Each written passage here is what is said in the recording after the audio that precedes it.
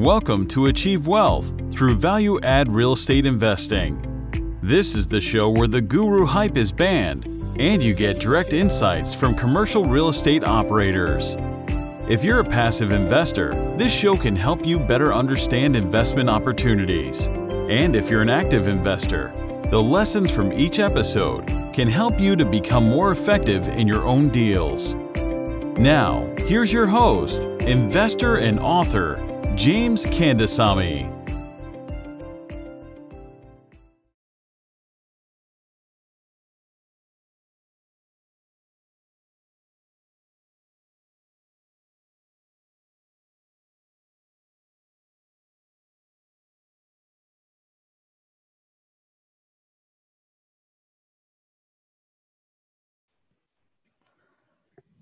Hi, this is James Kandasamy. Thanks for joining our webinar session today. This is part of our investor education series that we do for our investors, and we're just opening up to a wider audience so everybody can get a good education as well. Today's topic is going to be withdrawing 401k without penalty while working with active employer. And I just want to introduce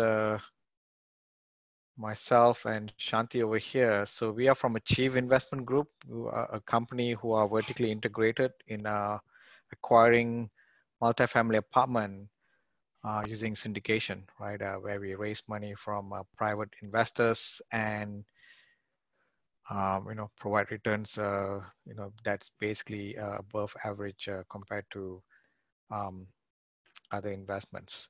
And we are basically deal sponsors focusing in Austin and San Antonio, Texas. We have more than $130 million in asset under management, 1,700 units across 9 large apartment complexes. I'm also the author of best-selling book, which I've sold more than 2,000 paid copies. And I also host my own podcast called Achieve Wealth through Value Add Real Estate Investing Podcast. If you guys want, you can join in our Facebook group. Our group is called Multifamily Investors Group. You'll be able to see a lot of me over there.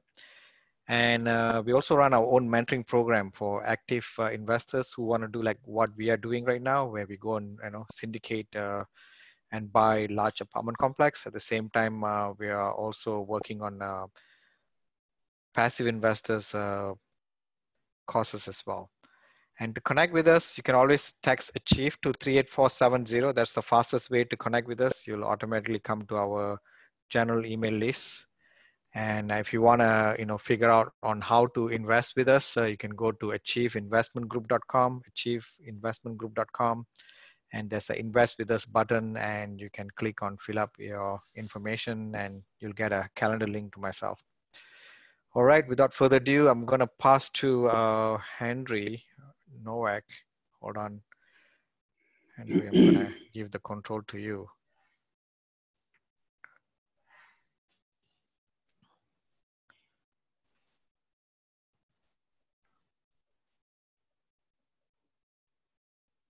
Okay, Henry, are you able to?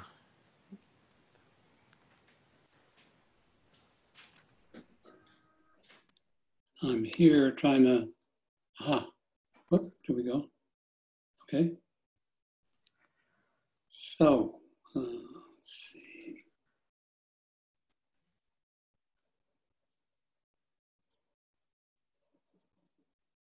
All right, you see it okay, James?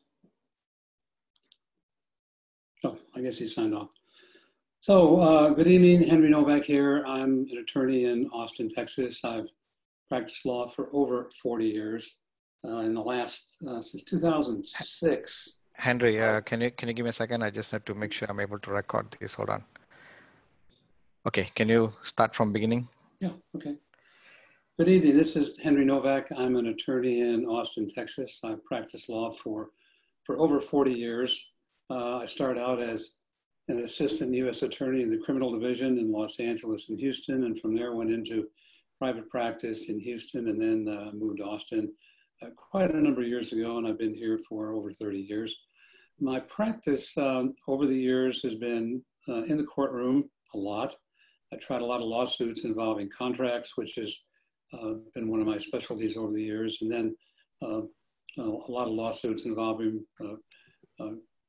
real estate deals gone south, busted partnerships, things of that nature. My specialty over the years has become commercial business transactions and real estate transactions. And beginning in 2006, I began representing real estate investors and assisting them in doing investing through their IRAs.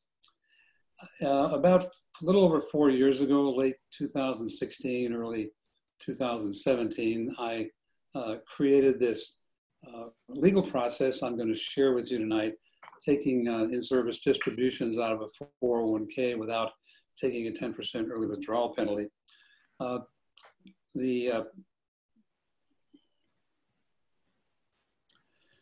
This procedure that I'm going to share with you has produced significant results in Texas since 2017. Over 400 married couples have freed up in excess of $60 million from employer-sponsored retirement accounts, making that money available to invest in real estate without having to pay the early withdrawal penalty of 10%. And just as of a couple of months ago, we now have an associate counsel in Los Angeles to serve California residents with the same kind of procedure I'm going to share with you this evening. So we talk about an in-service distribution. What I'm talking about here is a withdrawal from your 401k or 457 or 403b. They're all what are called defined contribution plans. A withdrawal from one of those plans while you continue to work for your employer. You don't quit, you don't resign. You're not required to change your marital status. You don't get a divorce, you stay married. In fact, you need to be married to do this. This procedure does not disrupt contributions to your retirement account. The account will go on. You can take out as much as 100% of the existing balance in your 401k now, and the contributions will continue to go on. And you do not incur the 10% early withdrawal penalty that usually goes along with a withdrawal distribution from a 401k if you're under 59 and a half years of age.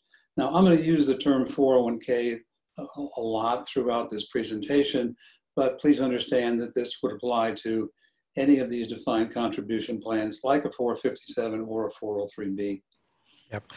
Hey, Henry, just make sure I remind the audience that, if you have any questions, use the Q&A box, not the chat box, use the Q&A box to ask your question. So one quick question, Henry, is you have to be married to go through this process, right? That is correct, yes. Okay. Absolutely. So I'm going to divide this presentation into two parts. First is how we go about taking the penalty-free in-service distribution, what that procedure is.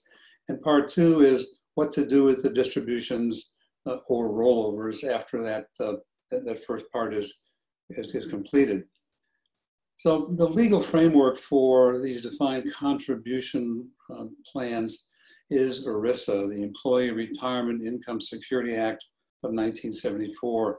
It is the federal statute that created employer-sponsored plans, and it is a statute that regulates the entire workings of these plans. Now, ERISA is highly protective of assets held in these plans. The assets can't be transferred or assigned to anyone. They can't be pledged as collateral for loans.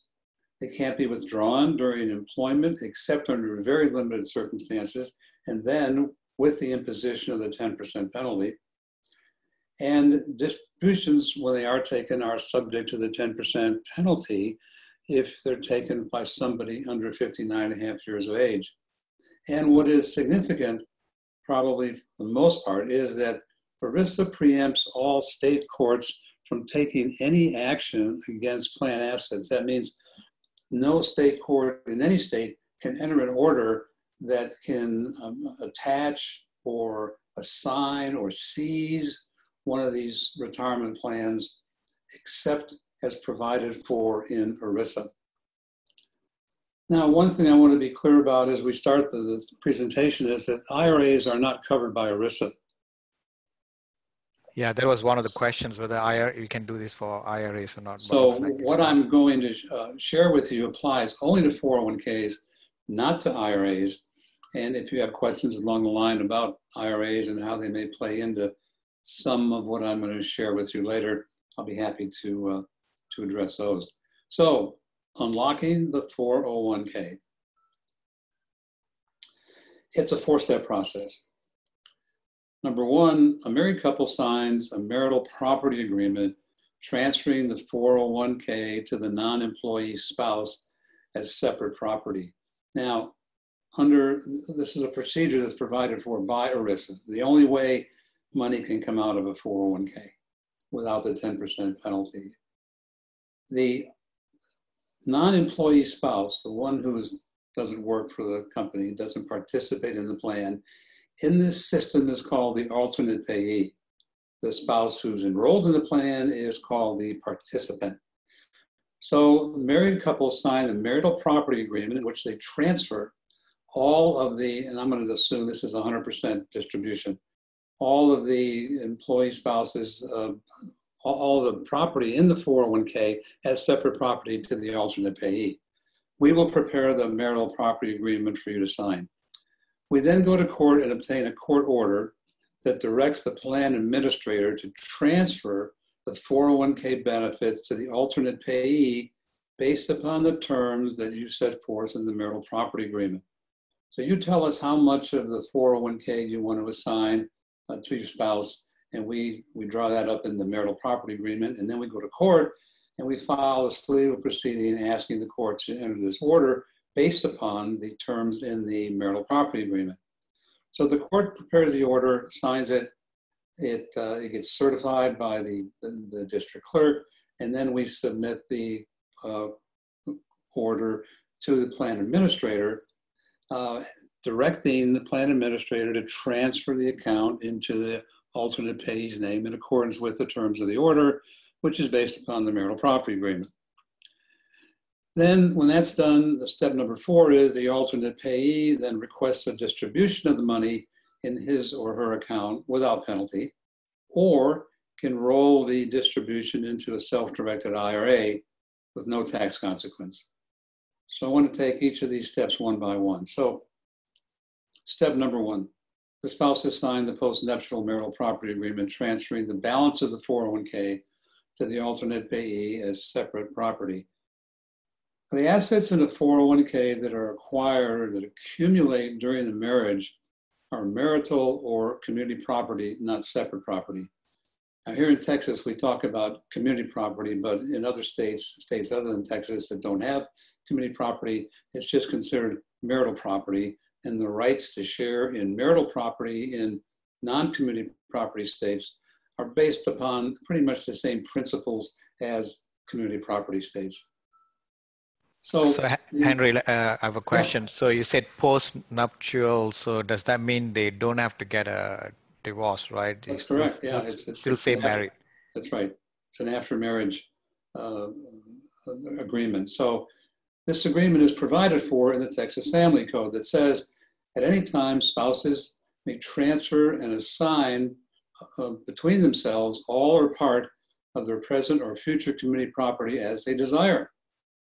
Property transferred or assigned exclusively to a spouse becomes that spouse's separate property. So what is separate property? This is the definition of the law of what separate property is. It's money or property acquired by a spouse before marriage, or acquired by a spouse by gift or inheritance during the marriage. Money a spouse receives at any time as compensation for personal injury, or, and what's most important here, is property agreed upon by the spouses as separate property of one or the other. So the significance of separate property is that on the death of a spouse owning separate property, that property will pass to that spouse's heirs, not to his or her spouse. And in a divorce, separate property is always awarded to the spouse who owns it. So that's an important aspect to understand about separate property, not as a hindrance to going through this, but just so, you know, like all the cards are on the table, this is what separate property is about in marital property in the marriage terms. So step number 2, we go to court and we obtain what's called a qualified domestic relations order from the court that directs the plan administrator to transfer the 401k to the alternate payee based upon the terms of the assignment set forth in the marital property agreement. A qualified domestic relations order is an order of a state court that assigns to a spouse the right to receive some or all of the benefits payable to the 401k participant spouse. The domestic or the qualified domestic relations order must be based on one of the 3 following domestic relations matters: a divorce decree, a child support order, or a marital property agreement. Now, 99.9% of qualified domestic relations orders that are processed by plan administrators like Fidelity, Vanguard, and all the rest of them are based on divorce decrees. And very, very rarely does a marital property agreement show up as the basis for a qualified domestic relations order. Steps number 3 and 4, on receipt of the order then signed by the court, the plan administrator will create a new account in the name of the alternative payee in the plan. And then the 401k assets are transferred into that account as directed by the Quadro, as we call it. So for an example, if a client works for Microsoft and assigns 100% of, let's say, his 401k to his wife, Fidelity, that administers the Microsoft plan, will create this alternate payee account within the Microsoft retirement plan, 401k plan, and then transfer the money from the husband's 401k into the account, into the wife's account, the alternate payee's account. And once that's done, once that's done, the plan administrator will send out a notice to the alternate payee, to both spouses actually, but to the alternate payee, advising what the options are for taking the distribution or not, or rolling it into an IRA.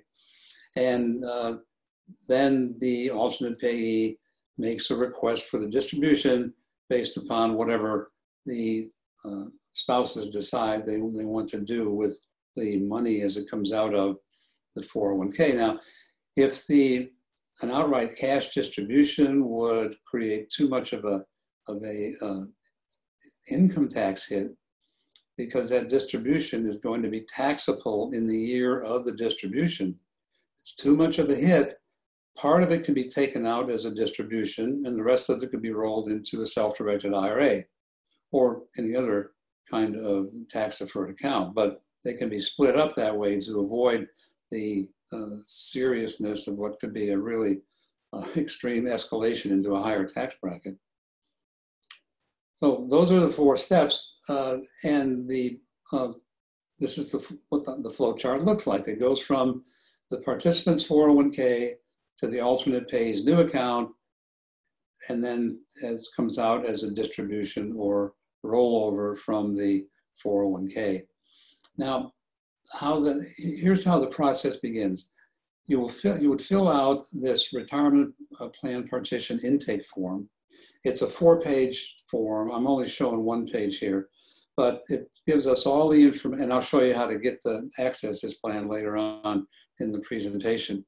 But once this is filled out completely, giving us all the information about each of the spouses and the plan that's going to be assigned to the non-employee spouse, that it comes into our office, and one of my legal assistants then sends an engagement letter to the clients filling out the intake form, and a QuickBooks electronic invoice for $3,500, which is a legal fee, and $477 for court filing, merchant services, and delivery fees. So the invoice comes out to $3,977. So that's the process for an overview of the process for money coming out of the 401k. Now, part 2, distributions and rollovers. These are the options that are available once the 401k is unlocked. On the right-hand side is where the money comes out in cash and you pay tax on it. You can invest it in real estate as it comes out, in which case the earnings are taxable. If the investment is in a multifamily deal, then chances are pretty good that the expenses that are allocated to the investor are going to offset the income from the multifamily deal, but not in every time, not in every case. Or since you're going to pay tax on it, you could roll it into a Roth IRA, in which instance the earnings are tax-free, and I'll go into some more details about the Roth IRA in just a little bit. But if you want to defer taxes, then you have several options for directing the money out of the 401k and into one of these tax-deferred accounts. And you can see them listed there. And as I go through this presentation shortly, I will go through each of those for you. So you take a cash distribution and pay the tax. 20% is going to be withheld for income tax by the plan administrator. There's no way around this. Whenever money comes out of a deferred tax retirement account, you got to pay tax on it. And the Internal Revenue Code requires the plan administrator to withhold 20% of that distribution for taxes. And they pay it over to the IRS, just like your employer withholds part of your paycheck for federal income tax. This is the same principle. The plan administrator withholds his 20%, pays it to the IRS, and I'll show you in just a little bit how they account for that with the IRS. But when the money comes out, you've got then 80% of whatever you asked for the distribution to be. So if it was a $100,000 distribution, you'd end up with $80,000 of money that you could allocate towards your real estate investments. You could purchase one or more investment properties. You could become a passive investor in a multifamily acquisition, become a lead investor or sponsor in a syndication. You could put money in a money market account to increase your liquidity. Why would you do that? Well, a lot of times when sponsors of syndications go get an agency loan, a Freddie Mac or Fannie Mae loan, they've got to have they and or guarantors along with them have to have enough liquidity to satisfy Fannie and Freddie loan qualification criteria. And right now, I think it's they require the guarantors on the loan to have liquidity equal to 12 months of debt service. James, correct me if that's not correct. I think it went up since this COVID thing. Is that right? No, usually the liquidity is 10% of the loan value. That's what 10% of the loan value plus the liquidity okay. requirement as well. So I didn't hear that, but it might be true. I think it is.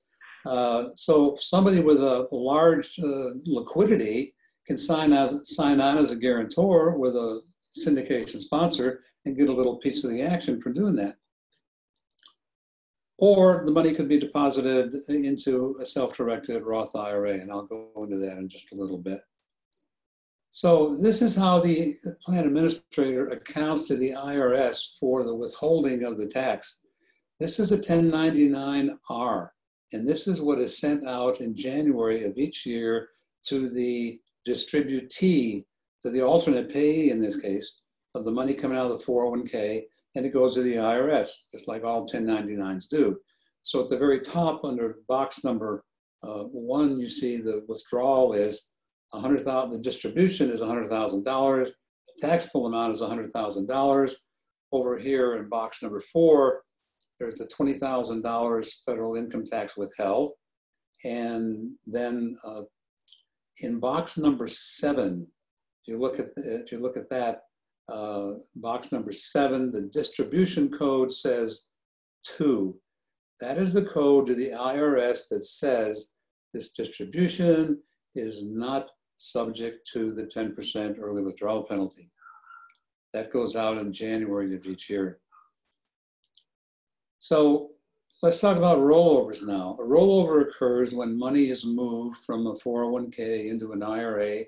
That's a direct rollover, or from an IRA into a 401k. That's a reverse rollover. I'll talk about those in a little bit. So let's go into some basic terminology here. Direct rollover occurs when the funds are moved directly from an employer 401k into an IRA. In this case, the retirement plan administrator wires the 401k funds directly to the custodian of the tax-deferred account. There's no tax consequence, there's no withholding. It's a direct transfer of funds from one tax-deferred account to another.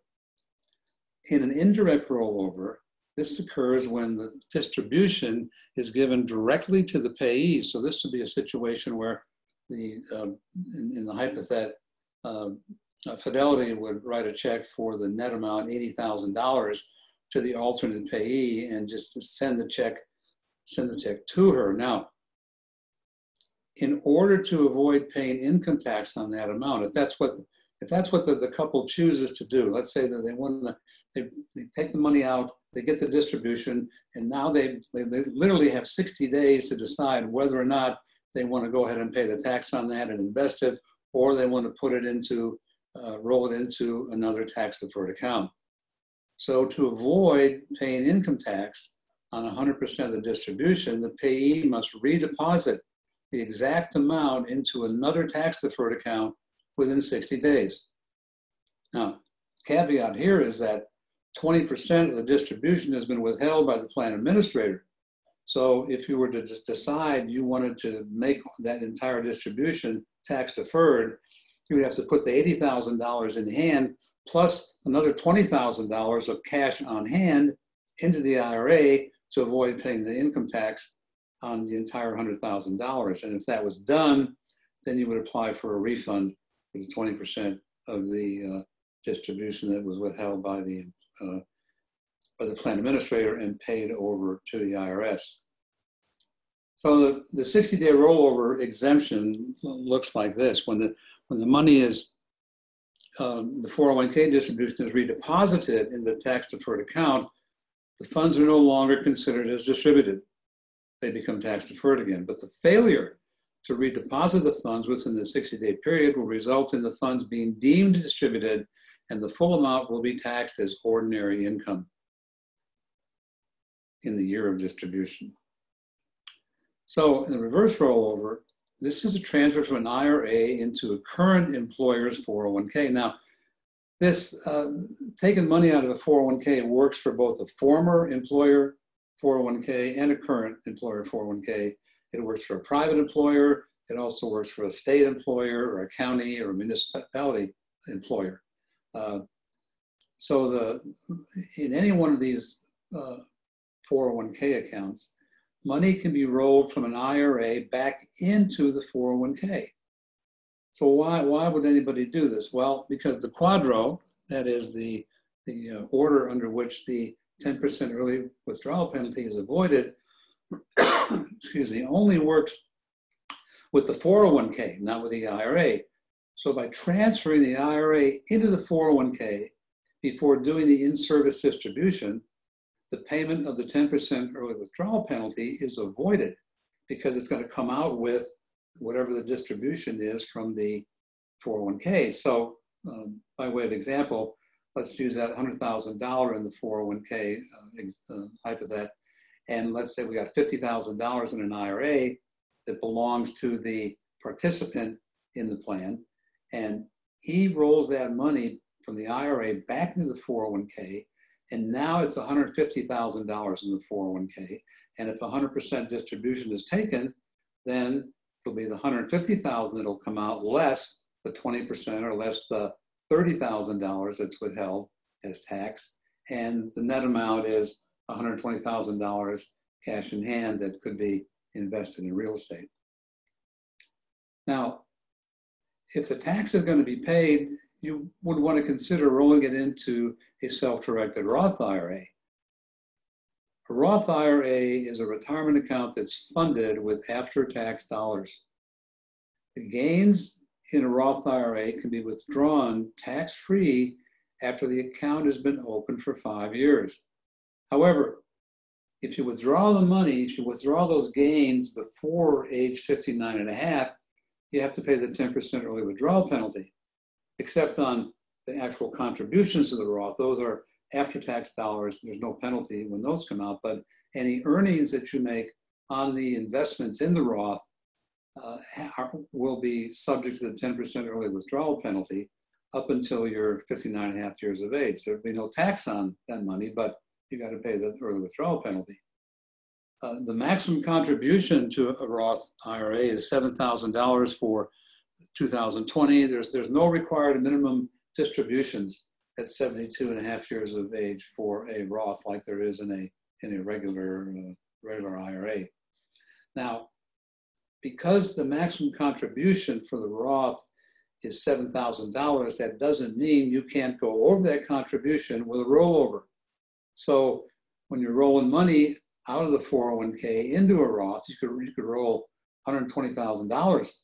You could roll all that money, $130,000 if you wanted to, of the hypothetical distribution. You could roll that into the Roth, and that's okay. You just can't make an annual contribution of over $7,000.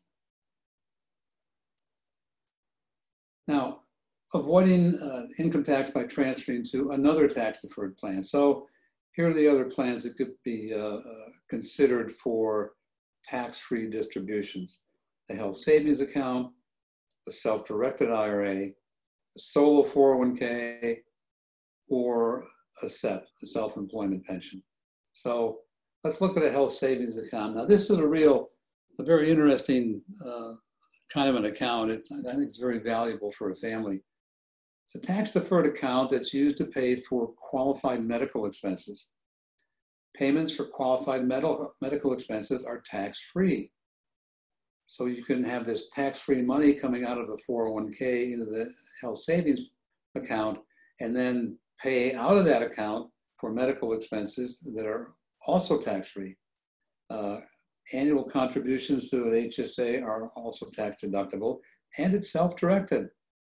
Investments can grow. You can buy a real property in a HSA and have it continue to throw off income, and it'll go back into the HSA tax-free until it's withdrawn from that account. Hey, Henry, one question. Yes. So are you saying you can take money from HSA and invest into passive real estate investment? Yes. Yeah, if you have enough money in there. Okay. Yeah. Okay. I didn't know that.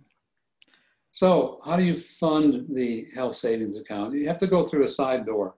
401k monies cannot be rolled directly into an HAA. You have to first set up what's called a conduit account, a traditional IRA, and then roll the 401k into that account and then transfer it to the HSA.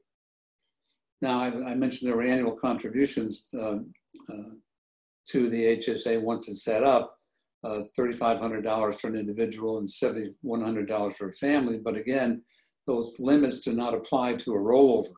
So you could, you could roll over a lot of money into an HSA, but you can only do that once in a lifetime. You can only go above the contribution limits one time. So if you were really wanting to seed, S-E-E-D, that HSA with a substantial amount of money, you probably have to do it when you rolled it out of a 401k to get the biggest bang for your buck. Now, to create an HSA, you must be enrolled in a high deductible health insurance plan. So the minimum qualifying deductible, high deductible for 2020 for a family is $2,800. That's the minimum deductible you have to go ahead and set up this HSA. Now, the maximum amount of qualified medical expenses that can be paid out of the HSA for a family is $13,800, and the IRS has a list of qualified medical expenses that can be paid out of the HSA. And I'm not going to go into them now because there are pages and pages of them. If you Google qualified medical expenses HSA, you'll be stunned at the amount or the number of qualified payments that the IRS allows you. Some things you wouldn't even imagine. A lot of alternative health care expenses can be paid out of an HSA. It's quite a, it's one of the few places I've seen where the tax picture is really beneficial to the taxpayer.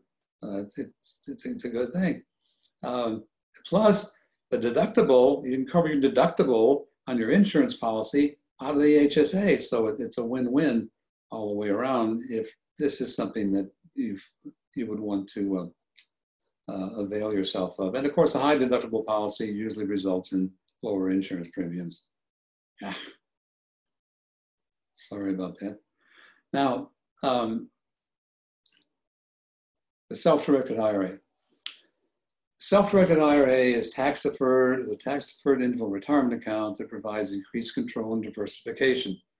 Most self-directed IRA custodians limit investments to stocks, bonds, mutual funds, but a small percentage of them will allow investments in real estate, LLCs, and limited partnerships, as well as many other passive investments permitted by the IRS. There are like 25 or 26, 27 different kinds of passive investments that the IRS allows from a self-directed IRA.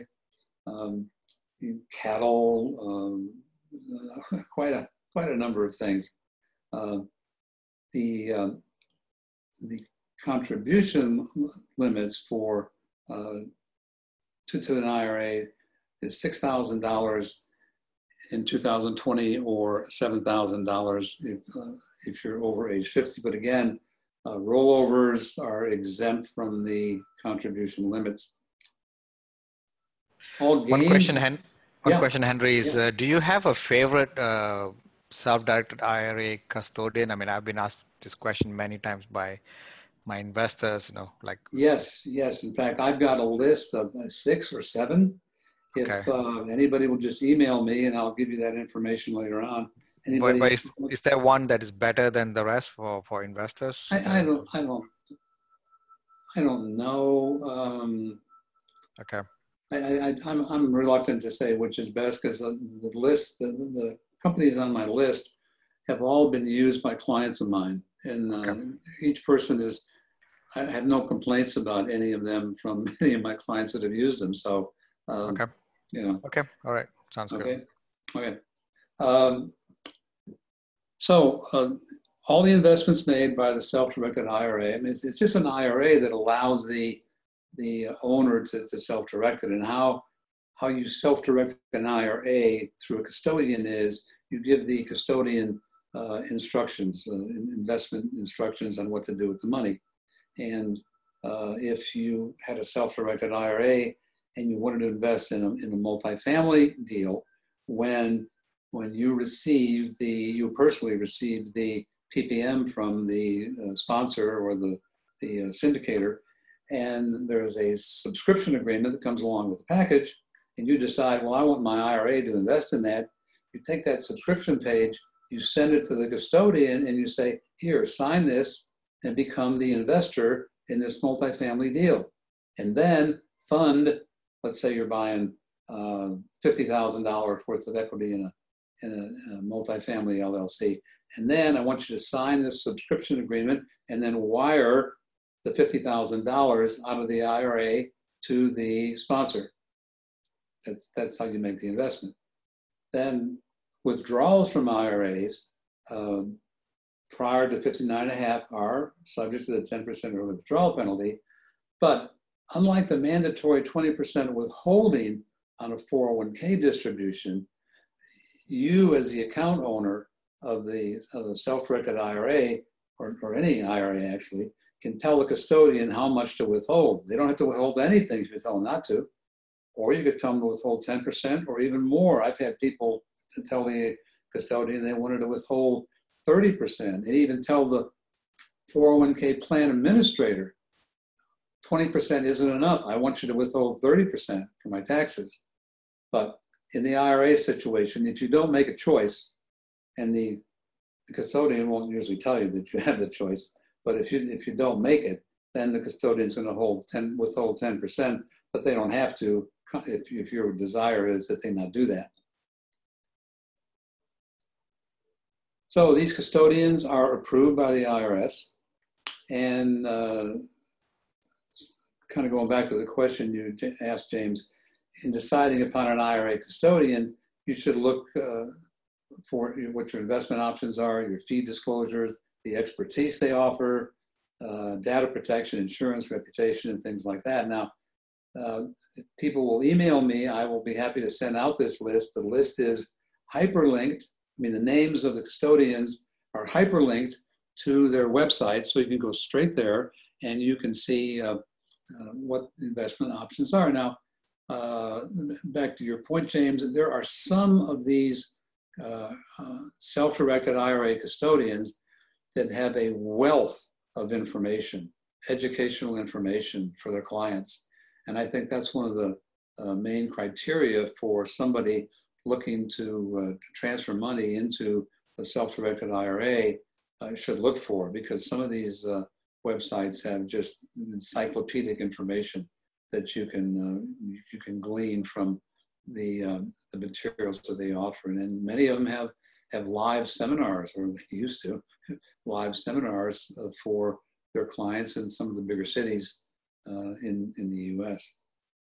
So, and not all custodians are equal in delivering value. So, it becomes a pretty personal thing about who you want to, turn your money over to. Now, here's something that is important to know about investing in a multifamily project with an IRA. When the IRA invests in real estate that's been financed by an acquisition loan, it must pay tax on the amount of the gain attributable to the loan. So if the loan LTV, when the apartment complex is purchased, is 70%, the IRA must pay tax on 70% of the gain that it realizes. This is called unrelated debt financed income tax, or UDFI. Sometimes it's confused or gets conflated with unrelated business income tax, or UBIT. And a lot of people use that UBIT term in real estate multifamily deals when they're really talking about UDFI. UBIT, in its purest sense, is a tax that a tax exempt organization must pay on a business that it operates that's related to the mission of the tax exempt organization. The perfect example of that is a hospital that's a tax deferred organization, tax exempt organization, and they have a gift store in the lobby, where you go in, you buy gifts from people in the hospital. That's a business activity that would be subject to income tax, or the UBIT tax on the amount of net income. That's different than tax on a gain based on a loan-to-value ratio in a real estate investment. Now, the kicker here is that the UDFI tax rate is 36%. That's the trust tax rate, same rate at which trusts are taxed. Now, this brings up the question, well, I invested with my IRA in a multifamily deal. What happens when the sponsor or the manager starts issuing K-1s at the end of the year? What do I do with my allocation of the deductions? Well, if it's an IRA, you can't use them. Too bad. There's no tax basis in money in an IRA because tax has not been paid on that money, so you can't use it at all. But the one exception that if you've invested in a multifamily deal that has a loan, let's say has this 70% loan to value ratio, and you got to pay that 36% tax on your gain, you can set off the deductions that are allocated to the IRA in the K-1 against that unrelated debt financing income tax. That can be done. Otherwise, it's useless. And an IRA also cannot take accelerated depreciation. It can only take straight line depreciation. And this is a little bump that a lot of lead investors, managers of these multifamily deals don't like about IRAs. And the reason why some of them don't take IRAs because it's more work. you have to run two different kinds of depreciation schedules if you're doing accelerated depreciation. So Henry, question for you, because there's something triggered my mind, because I know some syndication, when someone invests with IRA, they don't get any depreciation benefit. So you think that's a valid way of doing it? Say it again. Do I think what? Some of the passive investor who invest with IRAs, they don't get any depreciation benefit out of it. So basically the CPAs, they don't have to really allocate any depreciation for them, I guess, right? There's no need to allocate any depreciation for IRA investors. That's true, but if they don't allocate the depreciation, it's going to skew the depreciation for all the rest of the investors. And I don't know, some CPA would have to tell you if that's the proper thing to do. I don't know, but I mean, I see what you're saying. Yeah, I've seen cases where, if you invest with distribution, if you invest with IRA, that particular group of investors with IRA don't get anything, and the rest, everybody else takes the cut. So I'm not sure how that works, but that's a CPA question. It's a CPA question. So, okay, got it. That's why I leave it to the CPAs. So, okay. I think what we do is we just allocate everybody equally, whether IRA or not. But I know there are people who does it differently, and I just don't know what is right or what. Now, here's the other thing about the UDFI. The tax on the gain to the IRA has to be assessed on the declining balance of the loan. So when the IRA account owner goes to report to the custodian at the end of the year what the income is, and they got to report the gain on the investment, but they also have to report what the taxable amount they owe for the UDFI. The only way the account owner can get that information about the declining balance of the loan is from the manager, the lead investor, and that could be a lot of work to really delve down into that kind of a calculation. And not too many people even know that that's how the tax on unrelated debt financing income is based, but it is. So it can be a complex thing for a manager or lead investor if the IRA account owner is savvy enough to ask for it. I don't think a lot of these IRA account owners really know what to ask for when it comes to minimizing the amount of unrelated debt financing income tax they have to pay. Okay. How many more slides to go, Henry? I don't know, about 7 or 8 maybe. 7 or 8. Okay, got it. We have a bunch of questions we have to answer at the end. Okay. That's okay. Okay, so this is the last of it, the SEP IRA and the solo 401k. Now, these are plans for self-employed people. They can be established by individuals who have self-employment income or who derive income through their solely owned LLCs or S corporations. Self-employment income is reported on a Schedule C. Now, a particular note here is that passive income does not qualify as self-employment income. Self-employment income only comes from the sale of goods or services. And this is going to be particularly critical when we start talking about a solo 401k. With the SEP, the allows only for employer contributions. So you are making contributions for yourself and for your employees. And these are the limits right here that the contributions to the SEP that can be made by the owner of the business. If you make it, you can make it for yourself if you want to, obviously. But in order for an employee to be able to receive a contribution from your SEP, they have to have worked for 3 out of the last 5 years and be over 21 years of age. A SEP can be self-directed. Once again, if the money in there can be directed into any kind of passive investment that the IRS allows. Now, here's a solo 401k. I like this a lot. This is for self-employed individuals with no employees. allows for contribution, allows for you as the sole owner of the business to make a contribution on behalf of yourself as an employee and as an employer. You get 2 bites at the apple. And the employee segment of the contribution is based on the lesser of earned income, or $19,500 a year. The employer side is based on 20% of self-employment income, up to $57,000 for the year for 2020. So that's really nice thing to set up for yourself.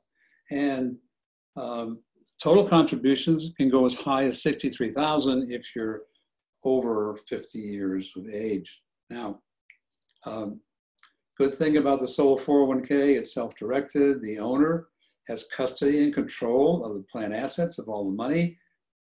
Interestingly, the solo 401k, when it invests in a multifamily deal, does not, as a passive investor, does not pay UDFI.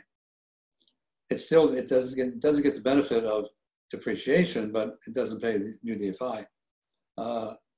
If you pick the right solo K plan, you can have a Roth conversion component, where as you go along through the years, you can convert money into a Roth aspect. You pay tax on it as you make the conversion, but you can easily build up your Roth account that way. And the right kind of plan can also provide what's called a mega Roth contribution. That is, let's say you've got the $57,000 cap on what you can contribute during the year from your business, but you only contributed based on the formula, you could only contribute $45,000. The mega Roth allows you to take other money, other cash on hand, $12,000 in this instance, between the $45,000 and the cap of $57,000, and invest it into the Roth IRA in the solo 401k, the Roth component of the IRA. I mean, that's a sweet deal. You just jump right over the Roth limitations by doing a mega Roth contribution, but not all solo 401ks provide for those. You have to find those out. Now, the thing about the solo 401k is that you have to have a minimum annual income, earned income, exceeding $5,000. If you can do that, it's a sweet deal. I have a lot of clients that are interested in a Roth IRA, the solo 401k, but they're employed, a full-time employment, and I say, well, look, can you find some business, some consulting business you can do on the side and earn more than $5,000? Because if you can create one of these solo 401ks and just have yourself a real sweet deal. So that's the end. This is what my website looks like, henrynovak.com. This is the landing page. You click on Unlock Your 401k, and you come to this page. We'll show you how to unlock your 401k, and that's the top of the page. I don't have the whole page here. That's the top of it. This is the bottom of it. You see what I've just gone through with you, the pay tax component, the deferred tax element. But down here at the bottom of the page, the lower left-hand side, you see that the words click here to fill out our intake form. You click there, and then this pops up. This is an interactive PDF file, so you can just type right into it, and you just fill that out. You finish it. You hit enter, and the retirement plan partition intake form comes straight into our computer system, and we begin the process. So, got it. My contact information, and I look forward to working with any of you who are interested in pursuing this. I happily give free consultations, so if you want further information, you just call me up and tell me you're on James' webinar, and I'll be happy to talk to you. Sure. Thanks, Henry. So let's take down questions. But before that, I want to clarify some terms that you use. I think you talked about some lead investor. I think you're talking about deal sponsor, right? Where people put together deals together. Okay, deal sponsor. Yeah. Yes. Yeah, correct. Yeah, okay. So let's go. I don't know whether you can see the questions. There's like 19 questions right now. But one of the most asked question is, what are the states that this thing, the withdrawal 401k without penalty is applied and is proven? Or... Well, it applies in all states, okay, because it's a creature of ERISA, the federal statute, and the federal statute covers all the states. Now, the thing about it is, as I indicated earlier at the beginning, I've associated a lawyer in Los Angeles, and he's got all my documents. I just, we had an agreement where I allowed him to use those, and he can do that now for residents in California. For residents of other states, what has to happen is I need to work with you, the potential client, in finding a lawyer in the city that you live in, whatever state you live in, that's familiar with these qualified domestic relations orders. So what we look for is typically, what I want to look for is a lawyer who specializes or has a large component of his or her practice in family law, because they're divorce cases. They're used to the quadro procedure, and all we're really doing is substituting a marital property agreement for a divorce decree in that quadro. So a family law lawyer would speak the language that I want to hear. So if you live in someplace other than Texas or California, and you would like to do this, that's the first thing I would ask you to do, is hit the ground running, finding a family law lawyer, and then I would ask you then to just tell that lawyer that you've heard about this program where a 401k account can be distributed without a 10% early withdrawal penalty through the use of a marital property agreement. And would you, local lawyer, be willing to talk to this lawyer in Texas? And if you are, I'll give him your contact information. You give it to me, and I call the lawyer, and we have a conversation. And hopefully they would say, sure, I'm happy to do it. Yeah. The other question is, federal employees, TSP, allow participation? No, sorry. The Thrift Savings Plan for the government FERS, the Federal Employee Retirement System, limits. They do quadros, but they limit them to divorce decrees and legally separated spouses. That's it. Okay. No child support, no marital property agreements. Yeah. The next question is, the non-working spouse is a real estate professional. Can we transfer the 401k proceeds to spouse's self-directed 401k? No, but if you're a married couple and one of the marriage partners is a real estate professional, you can do everything that the law, that the IRS allows. So you can set off your passive income your passive losses against ordinary income. You can do that. As long as your spouse is a real estate professional, that's cool. Now, by real estate professional, I'm talking about not just a real estate agent, but the real estate professional in the eyes of the IRS, and that is you've done the 750 hours per year and all the other requirements that it takes to become a real estate professional. That's what I'm talking about. Is there any tax implication when you transfer to a spouse? Any tax implications? No. What you can't you can't transfer IRAs they don't transfer interspousally. You're disqualified individuals as to each other's IRAs. You can't do that. You'd have to just pull the money out of an IRA and give it to your spouse. But you can't, if I'm understanding the question correctly, you can't assign your IRA to your spouse's IRA. That will not work. Okay, the next question, can we do reoccurring 401k transfers into alternate payee account?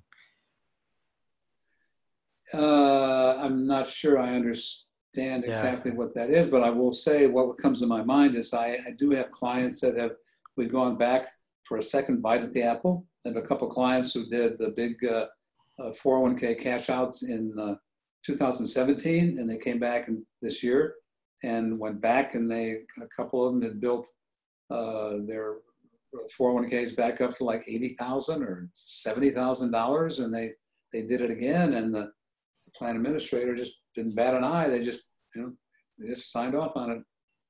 Yeah, I have an investor who went through the whole process and invested the money into syndication. So Can the alternate payees account continue to get contribution from spouse and employer match that after the order? No.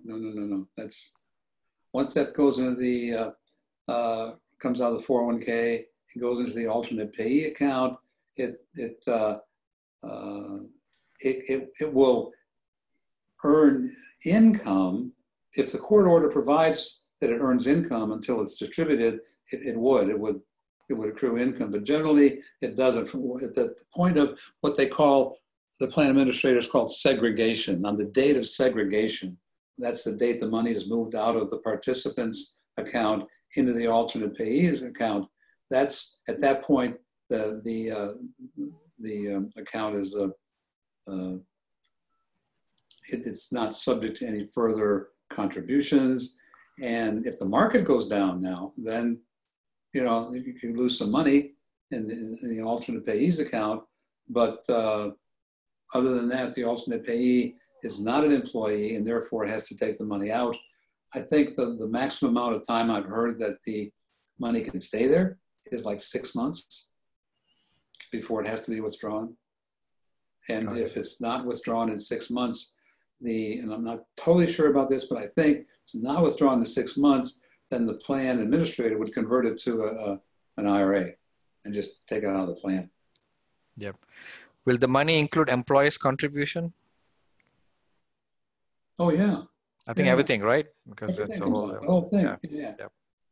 Yeah. And how often we are able to do this procedure every year as monies keep accumulating? I think you said you can. Yeah, I think I just answered that. I wouldn't be going knocking on the door too often, but because remember that most of the plan administrators think this, when they get one of these qualified domestic relations orders, they automatically assume it's a divorce. Yeah. And also, if you have a divorce every year for 3 or 4 years, something's going to look funny to them. Yeah, and I think they're asking about your fees. 3977 fees is every year, or is it one-time initial setup? No, that's one-time fee. Yeah. Oh, it's one-time fee. Okay. And if you come back in a couple of years and want to do it again, there's a $1,000 discount on the next one. Oh, okay, got it. If your marginal tax rate is 0 due to depreciation, would distribution be not taxed? The distribution is going to be taxed. Distribution is going to be taxed, right? Oh, yeah. I mean, question to do with marginal what tax? It says if our marginal tax rate is 0 due to depreciation, would distribution be not taxed? So, well, you can't.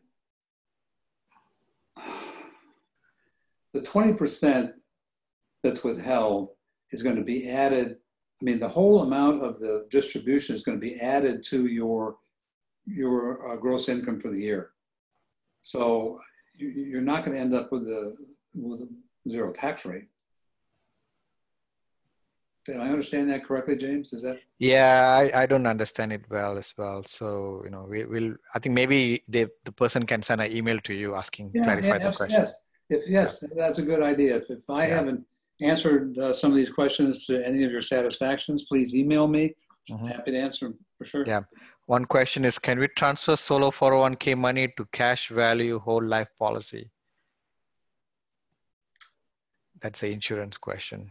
Well, there are insurance policies out there that I think that can be done with. Yes. Mm-hmm. Okay. Now, there are the kinds of insurance agents who traffic in those kinds of policies. I don't think they're very common, but I do know my New York Life agent. I was talking to him about this some time ago, and he said, "Yeah, they've got some of these whole life policies, whole life high cash value. Yes, high cash value policies. Yeah, got it. Can you go from Can you move your money from IRA to HSA?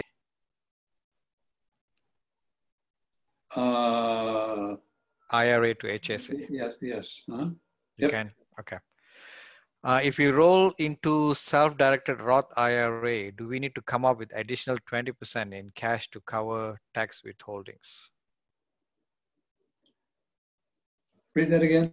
If we roll into self-directed Roth IRA, do we need to come up with additional 20% in cash to cover the tax withholdings? I'm going to answer the question the way I understand it. If the money is being rolled out of the 401k into a Roth IRA, self-directed Roth IRA, then tax has to be paid on it at the time of the rollover. Okay, so they have to bring up some cash to cover the tax with. Right? Oh yeah, well you have to pay tax on it. Once it comes out of the 401k, it's taxable. Now, you can roll it into the Roth IRA, planning for the future, right? To just build that up, so you begin creating a wealth of tax-free income. But either way, whether you roll it into a Roth or you want to invest it, you got to pay tax on it. Got it. Do you know if those with TRICARE can open HSA? I'm not sure what is TRICARE. I don't know that. TRICARE, CARE, TRICARE. So I don't know. Please send a question direct to Henry on an email. Does UDFI apply to investment made with Roth IRAs? With Roth IRAs? Yes. Yes. Can you cover the early retirement withdrawal rules if impacted by COVID? What qualifies you as impacted by COVID?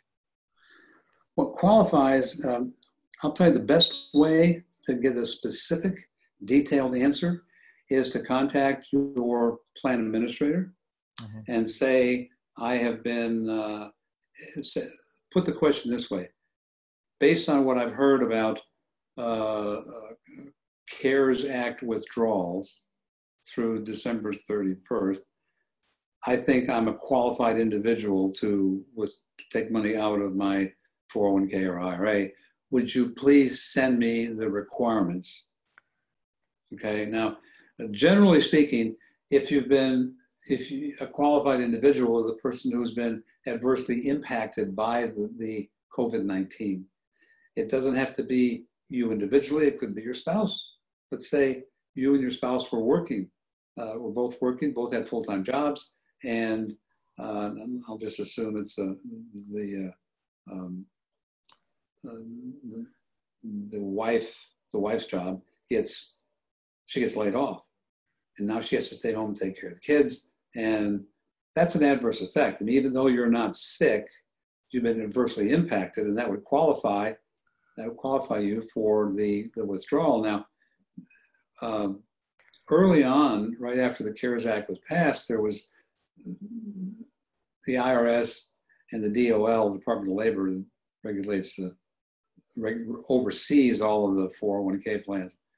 We're scrambling to create regulations that would apply to the withdrawals. And at first it seemed as though you had to be able to document your financial loss to show that you qualified, and then you could only take as much out of withdraw as much from your 401k or your IRA as you showed a loss. But later on, that turns out not to be the case. The cap is $100,000, and whether you've been adversely affected by like the $20,000 worth or $30,000, 40, you could take out $100,000. So now if you withdraw it from your 401k, they will let you spread the income tax over 3 years, okay? And at the end of the 3-year period, if you wanted to put it back in your 401k, you could do that, and there would be no tax. Then you go back and you apply for a refund for the years that you pay tax on it. Got it. On the 401k withdrawal, can we reuse the original court order in the future if we want to do this multiple times, or do we need to go through the whole process? No, we have to do it. You have to do it again. It'd be nice. I mean, it's a great idea. I like the way you're thinking, but no. Yeah. Okay, the next question, if you have company-sponsored legal insurance, does it cover the attorney fee, which is like, 3.9 something, right? 3.977 something. No. So that's not covered. Okay.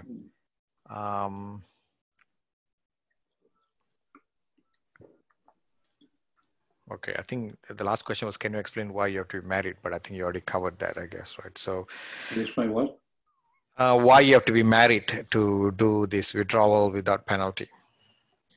Well, because as I said earlier, the qualified domestic relations order must be based on a divorce, child support, or a marital property agreement. So by definition, you have to be married to enter into a marital property agreement. That's why. Got it. All right, Henry, I think you have added tons of value to our audience and listeners. I mean, we'll be doing it on a webinar basis as what we're doing right now. And I also will publish it as a podcast as well. Good. So Very good. Okay. For everyone else who have more questions, please, Henry's information is over here, henry@henrynovak.com. And his website is henrynovak.com. Please go and visit, and you can get hold of him as well. And his phone number is listed here as well on the slides. You can call him directly. Thank you very much, Henry. Okay, James. Thank you. Good night, all.